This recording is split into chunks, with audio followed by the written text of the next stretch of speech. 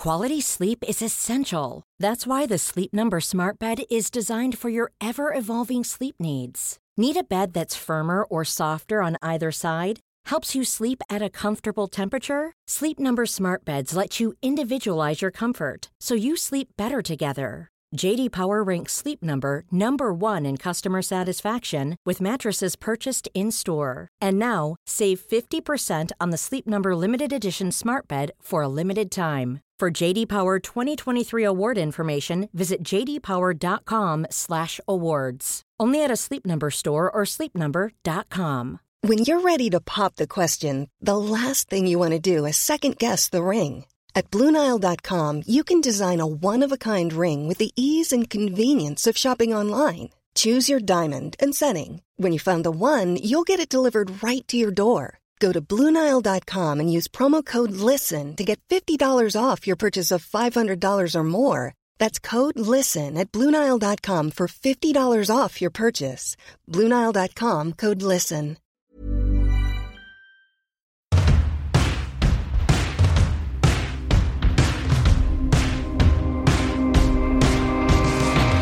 Hello, I'm Russell Kane. This is Boys Don't Cry. It's the podcast where we used to gather blokes together to force them in an intimate environment to talk about the things girls wished men would speak about. We don't do that anymore due to the fact that both men and women equally eject COVID spores from their mouth, which then goes into the mouth of another one and then kills a whole nursing home. So instead what we're doing is we're doing it using technology. So apologies in advance for any sound, any screams you might hear coming from my special punishment basement. And also the fact that we've simplified it. We just have one male guest. So it's not like I'm being indulgent and I have to be the host and one of the guests. It just makes it simpler if I am the sounding board with my male guest today, or the one who identifies as gender 1.8. It's Danny McLaughlin, an amazing, used to be a stand-up comedian. Now he sits at home masturbating like me, I would imagine. Yep, pretty much. Yep. Sometimes looking at the diary, do you ever add up what you would have earned this week had a pandemic not slaughtered everything about you? I did until like June.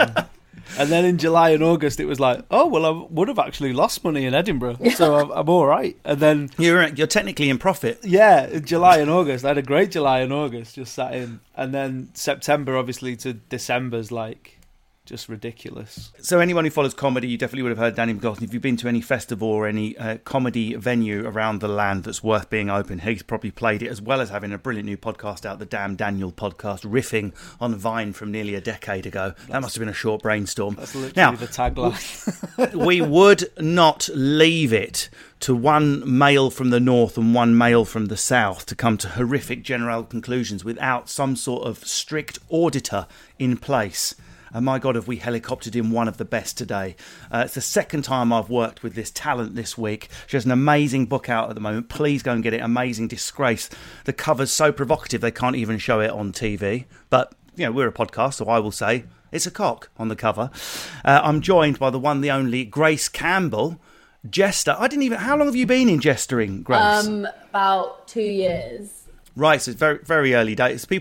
People probably think that's a long time for comedy, but it's barely like your first 5 minutes. Well, I did Edinburgh after 8 months, Russell. So I was very fucking arrogant. And then I was like... That's like me bench pressing 400 pounds and then ending up in hospital. I bet emotionally I was in a bleak way. No, it was all right. But I did the sort of really arrogant, nepotistic thing of being like, I know I could sell out. I'm going to just do it. And you know what? I'm really glad I did, because otherwise the corona pandemic would cut off this one. Yeah. So if I'd have waited another year, it would have been this one just gone. And then I'd been really fucked off about it. So I'm glad I did just do it. And just for listeners that are wondering why you've thrown in the adjective nepotistic, you've gone there first. Obviously, Campbell, a very famous surname, and it was your family who invented the condensed soups, wasn't it? It was my family who famously massacred the McDonald clan. I don't know if you know this story, in the Battle of Glencoe. Do you know and that's story? What led to Burger King being launched, didn't it? Yes, exactly. And the soup. No, Grace Campbell, of course, daughter of another verbal provocateur and spin doctor and master of language, Alistair Campbell, who I've also worked with a couple of times. So it's going to be... I hate doing things like that. I like people to... It doesn't matter whose brother, son, mother you are. However, it's so relevant for today's Boy Don't Cry topic. Sadly, again, I do find a gender split when I'm digging around in my notes and research. let's find out what's going on when we talk about ambition. It's a very, very provocative word. I'm happy for us to muddle it up with the word goals in the formal sense. Otherwise, we think we are getting a little bit too pedantic. I don't mean goals as in hashtag goals, couple goals. I mean actually proper use of the word goals, the non-cuntish use of the word goals. Let me just ask you first, before we even get into anything heavy, would you call yourself an ambitious person, Danny McLaughlin? No. No, I would have stuck a 50 on it. Absolutely not. And okay, fine, that's good. See, and that's how an unambitious person answers that question, Grace. Grace, I can see Grace preparing a PowerPoint document that she's going to Zoom share across the screen about why she's ambitious. Yeah, no, it's not. I think growing up like I've grown up, like was like working class background. It's just sort of I think to have ambition, you need to know what you can achieve. Yeah. Do you know what I mean? So if you don't even know what you can be, you're just happy to work at the local fucking factory because that's what everyone else does. And did you work at the local factory? No, my dad did, and like my family. So you come from a very working class background, like me. Yeah, very much so. Like, everyone, like the first one in my family to go to uni, that sort of stuff. Just didn't know I could. And they're probably like my cousins and stuff who were younger than me didn't know that. Like they saw me do it probably and was like, "Oh right, we can do that here." When I was a kid, I remember like you'd look at the teachers and be like, wow, these must be like, oh, so clever and so minted. And like, it must be like the best job in the world. Like you must be like, have to go and get 5 degrees. And then you see some of my fucking idiot mates who are now teachers that go and do loads of beak in the week. And then like they're teaching kids the next day. It's like, wow, I used to hold these people up like on a pedestal. But that's the lack of ambition I had. Like even being a teacher was like, whoa, like lofty. I think Mickey Flanagan said that the brightest one in the class, that they were like, you'll be the one who gets to drive a van and everyone else, good luck. Grace, would you call yourself an ambitious individual? I mean, you come across, I've obviously worked with you very recently in person. I know a bit about you. You seem quite driven, very focused. You've got a book out there. You've done your first Edinburgh show earlier than, I'm guessing, Danny did, certainly earlier than I did. You seem a driven and ambitious individual, are you? Oh yeah, I definitely am, but I think, coming back to sort of what Danny was saying, I grew. My dad was working for Tony Blair for the first 10 years of my life, and it basically made me want to be a powerful man. That was all I aspired to be when I was a 5-year-old girl, was as powerful as the Prime Minister, and it gave me this really kind of perceived sense of arrogance where I was just like, I can do anything because look at my dad, and I just wanted to be like someone that my dad approved of. So that definitely drove a lot of my personality traits. And I've always baffled lots of people, particularly men, because I've always been incredibly ambitious since I was I remember I was dating someone when I was 18 years old, and I told him I'm going to win a BAFTA before I'm 30, which time is really ticking now. But and he basically dumped me after I said that. Because you were like, I can rehearse my sobbing scene. Wait, film it. He said he just found it a bit alarming that was all I was focused on. Unbelievable. And it was, and it still is to an extent. Like, I love work, I love working, I love making money. It's, that's the sort of biggest lifeline for me, really, is just feeling like I'm doing something. So, yeah, but the source of my seemingly arrogant persona is definitely from political men. So it's interesting hearing the equation of ambition with arrogance there, Danny. Do you think that it is a gendered term, that ambition for women is more dangerous than men when it comes to how they're perceived? We'll talk about how difficult ambitions are to achieve in a minute. But as soon as if I was to say, right, Danny, come over to mine, yeah? I've got a mate coming over tomorrow. She's one of my favourite friends. She's the most ambitious person I know. Come over and meet her. You get a now. Let's just change the pronoun. Come over tomorrow. I want you to meet my best mate. He is the most ambitious person I know. Uncomfortable to admit. There's an immediate perceptive halo that goes around the change of gender. It's like we're going to have a more interesting, engaged afternoon with the man, and the woman might be arrogant or annoying. Awful. Yeah, it makes it when you say it about a man, I always get like some dick from like The Apprentice in my head. It's like, oh right, cool. We'll probably end up starting a business tomorrow then with ambitious Tony.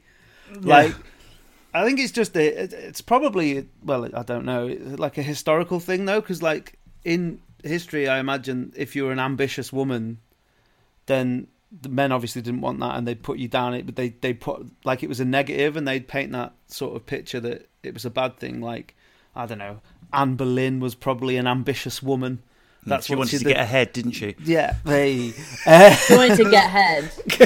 She got both. So yes, that's always been the thing. Whereas an ambitious man's a great thing to be. An ambitious woman sort of paints you out to be sort of like deceptive, and it's like you'd be willing to do. Like when I hear the words ambitious man, I think, oh, he's working hard. He's going to get there by honest means. But the connotation with an ambitious woman is like, oh, she's probably going to be like backstabbing and conniving and stuff like that.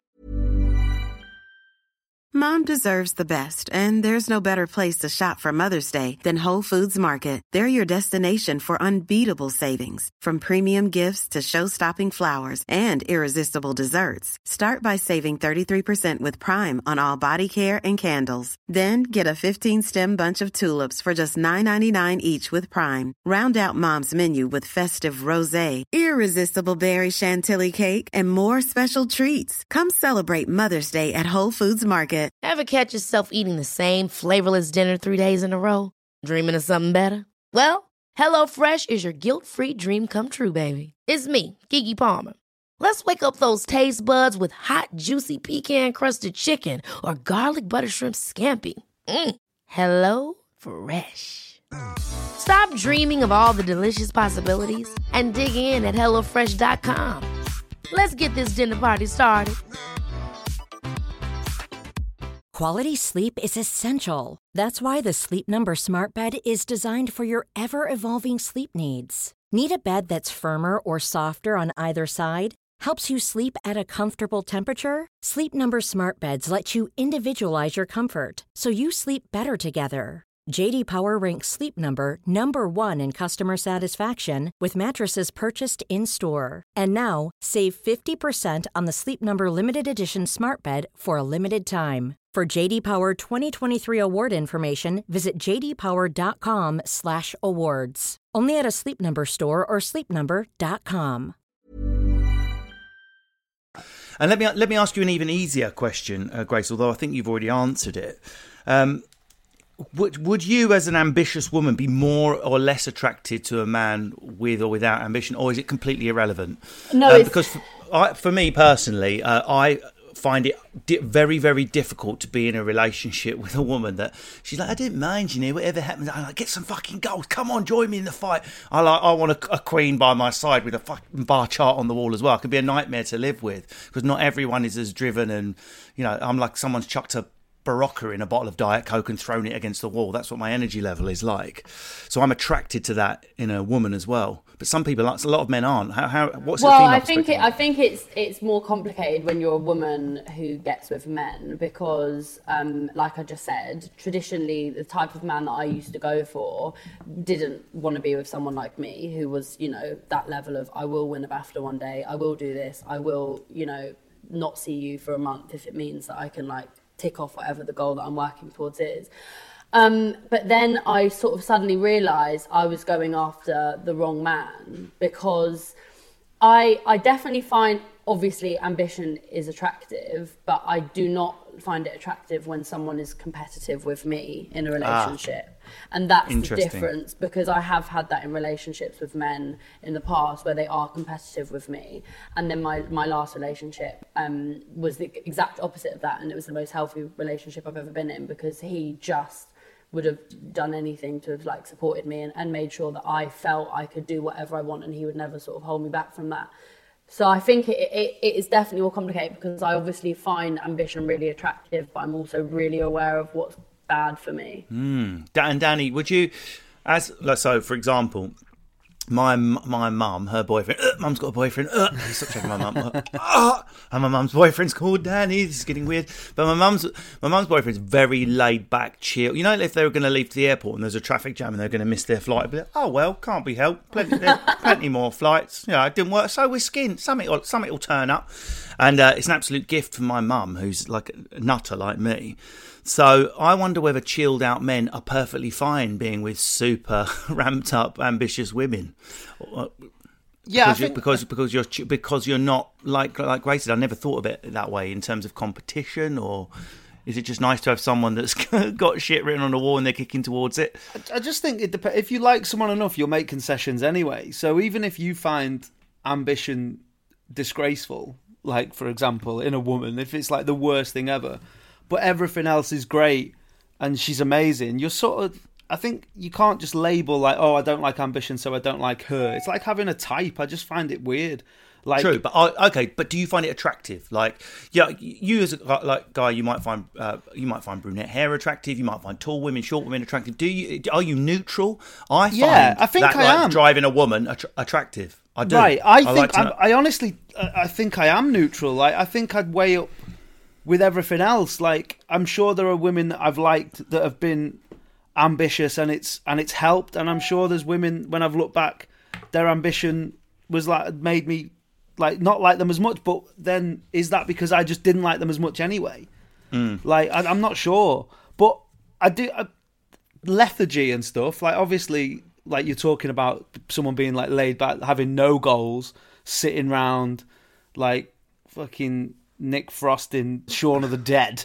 Like, that sort of thing is who everyone loves. It's obviously not attractive, but then hyped up to the nth degree. Like, come on, we're going to do this. I was like, oh, come on, let me have a day off. No, we're going to do this, do that. We need to do that. Then that again, that's not something I'm into either, really. Let me just ask you this question, then we'll move away from gender. Do we measure ambition differently in men and women? I think we do. If we ask a woman, what's your ambition, Grace? Are we expecting her to talk about more across the spectrum about family ambitions, travel, work? Whereas if I asked Danny, what's your ambition? It's like, well, I'd like a series, doing a sitcom. Is it much more sort of economic and commercial? Do you think, Grace, when you ask? I just think men are presumed to be ambitious. So, like, I don't think men get asked as much, what are your ambitions? Because say you, Russell, for example, I would just say that people know, because you're a comic, because you've got this amazing career, they know that you're incredibly ambitious, right?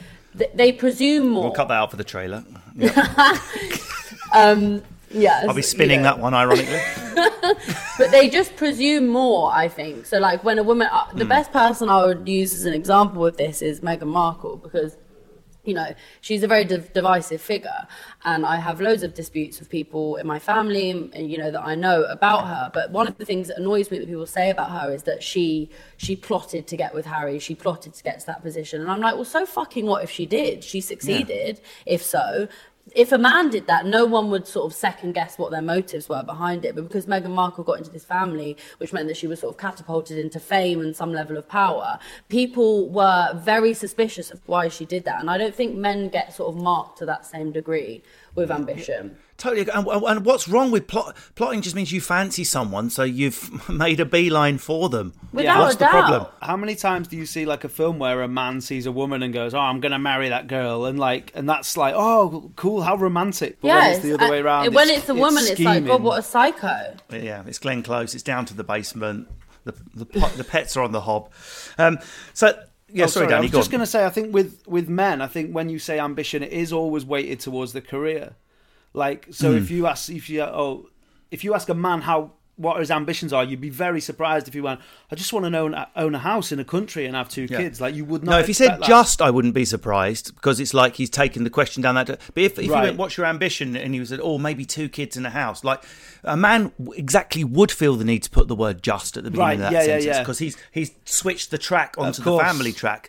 Whereas if you said to a woman, "What's your ambition?" she was like, "I'd really like to be married by the time I'm 30." You wouldn't even go, "Oh no, wait a minute, I meant your career." It would just be an acceptable answer. But a man has to go, "I just want to say," I'm making an ironic point with the J word.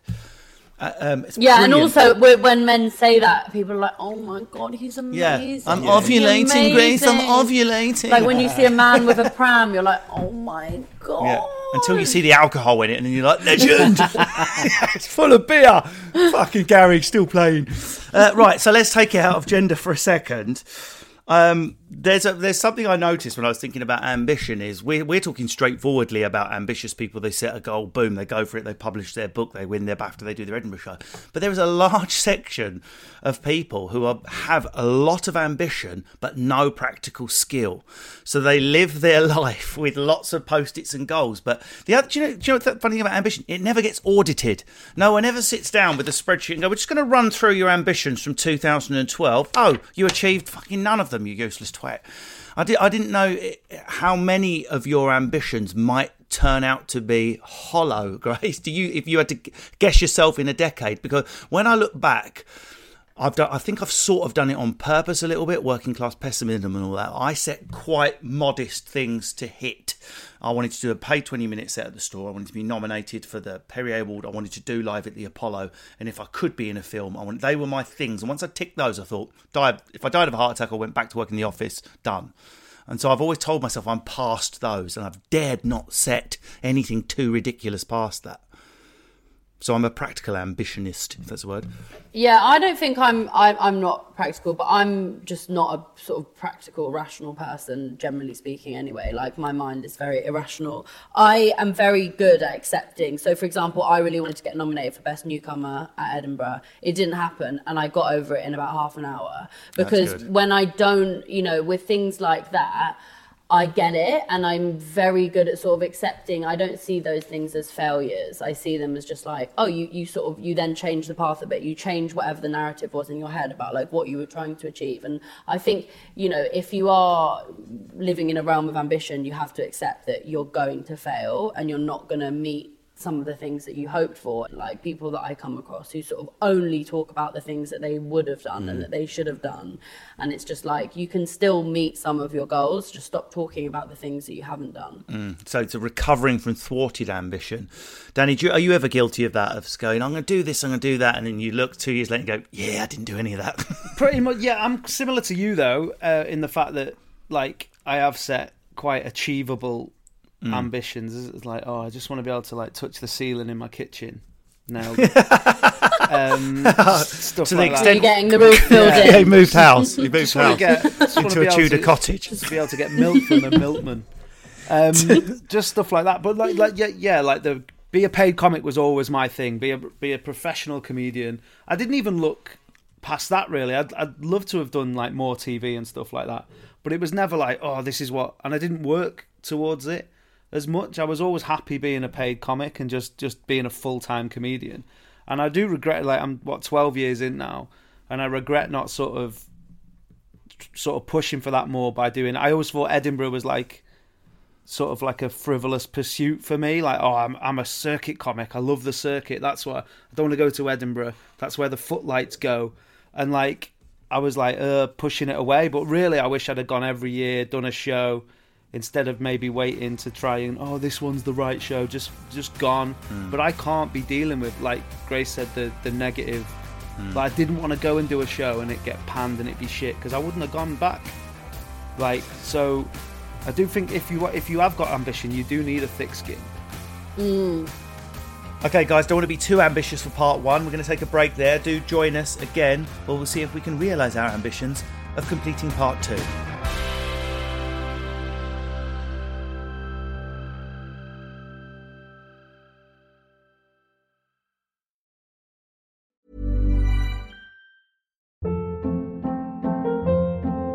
Hold up. What was that? Boring. No flavor. That was as bad as those leftovers you ate all week. Keke Palmer here. And it's time to say hello to something fresh and guilt-free. Hello Fresh. Jazz up dinner with pecan-crusted chicken or garlic butter shrimp scampi. Now that's music to my mouth. Hello Fresh. Let's get this dinner party started. Discover all the delicious possibilities at HelloFresh.com.